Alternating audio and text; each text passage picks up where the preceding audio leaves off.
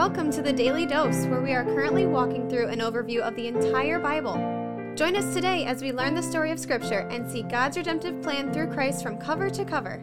Let's listen to Matt Reisetter, Director of Christian Crusaders and the Cedar Falls Bible Conference. Today we're in Matthew chapter 9, verses 1 through 8, another great text that sheds light on who Jesus is, what he can do, why he's here ministering. So let's jump right in. And getting into a boat, he crossed over and came to his own city. That was probably Capernaum, by the way, kind of the home base for his ministry. That's where Peter's mother-in-law was, who he healed in chapter 8. And behold, some people brought to him a paralytic lying on a bed. And when Jesus saw their faith, he said to the paralytic, "Take heart, my son, your sins are forgiven." Now, with this statement, Jesus seems to indicate that the man's illness is related to his sin. That obviously isn't always the case, and maybe that's not the case here. But in general, all corruption that is experienced in the world, whether it's in the form of sickness or death or disappointment or failure of some kind or what we would call bad consequences, it all stems from sin generally. But this isn't necessarily saying that every time you see somebody who's injured, it's because they committed a sin. There's just a chance that might be the case in this instance because of how Jesus addresses him. Another thing we should address is that Jesus seems to be doing this because of their faith, the people that brought the paralytic. And while that might be indicated in another story later on in the Gospels, I don't know if that's what this is saying. He's just simply acknowledging that the men had faith, both the men who brought him and the paralytic who was lying on a bed. Behold, some of the scribes said to themselves, "This man is blaspheming." But Jesus, knowing their thoughts, time out right there, Jesus throughout the Gospels knows the thoughts of the people who are around him. He's omniscient in that way. And so whenever we hear Jesus asking questions, it's not because he needs the answer for himself. It's because he's trying to get the people to realize what they need to realize, and the way to do that is by him asking a question. We know that he knows thoughts of people because it says it right here. Knowing their thoughts, he said to him, "Why do you think evil in your hearts? For which is easier, for me to say your sins are forgiven, or to say rise and walk?" So the problem that the Pharisees and the scribes and the teachers of the law are having with Jesus is that he is in no position in their minds to grant forgiveness of sin. That is only something that the priests can do after Israelite people have gone through a certain set of rituals, maybe related to the Day of Atonement, maybe related to sacrifices from the Old Covenant, etc., etc. So for Jesus to come on the scene and not just heal people as he has done before, but to grant forgiveness is a significant affront to these spiritual leaders in the Jewish faith. And that's why they say that he's blaspheming. So Jesus says to him, "Well,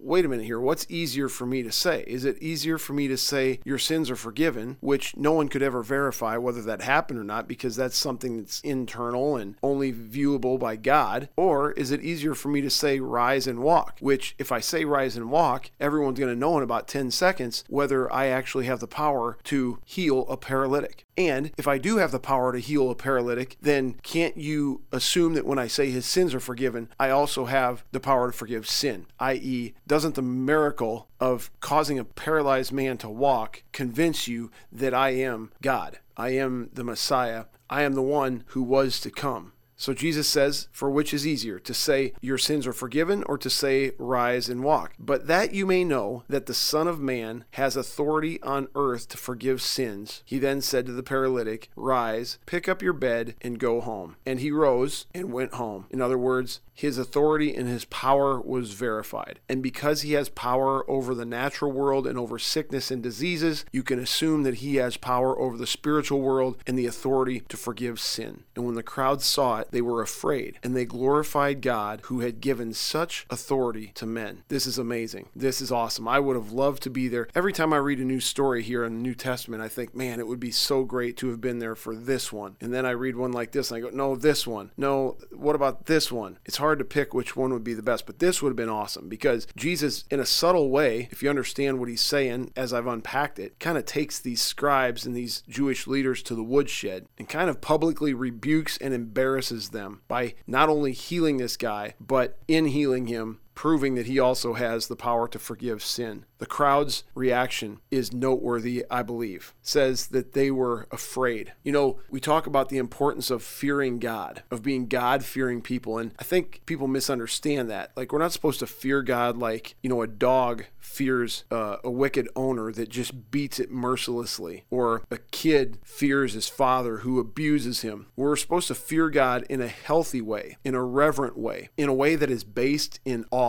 And I think that's what these people have experienced. They saw what just happened. They heard what Jesus just said, and their realization is growing as to who this is. This isn't just a miracle worker who can heal sick people and calm storms and cast out demons, but now he's claiming and verifying his authority to forgive sin. The entire religious order that they've been living under is being turned upside down, and in a good way. They were afraid. They stood in awe. They're kind of like, oh my word, what's going to happen next? Who is this man? And they glorified God. I hope that as you interact with Christ through his word, you and I stand in awe as well. Have a good day. The Daily Dose is a podcast of Christian Crusaders radio and internet ministry. Please subscribe to this podcast, leave a 5-star rating, and prayerfully consider financially supporting our ministry at ChristianCrusaders.org, where you can also find our weekly 30-minute radio broadcast, which airs on stations around the world, and where you can listen to our Conversations podcast featuring inspiring interviews with interesting Christians. We also want to highlight 2 ministry partners. First is the Cedar Falls Bible Conference, whose conference videos and schedule of year-round events and activities are available at cedarfallsbibleconference.com. And please consider joining us for their 101st annual conference on Saturday, July 30th through Saturday, August 6th in 2022. Second, if you or someone you know could benefit from an anonymous online Christian mentor, please visit issuesiface.com, which is provided by Power to Change Digital Strategies, our other ministry partner. Thank you for listening, and may God richly bless you.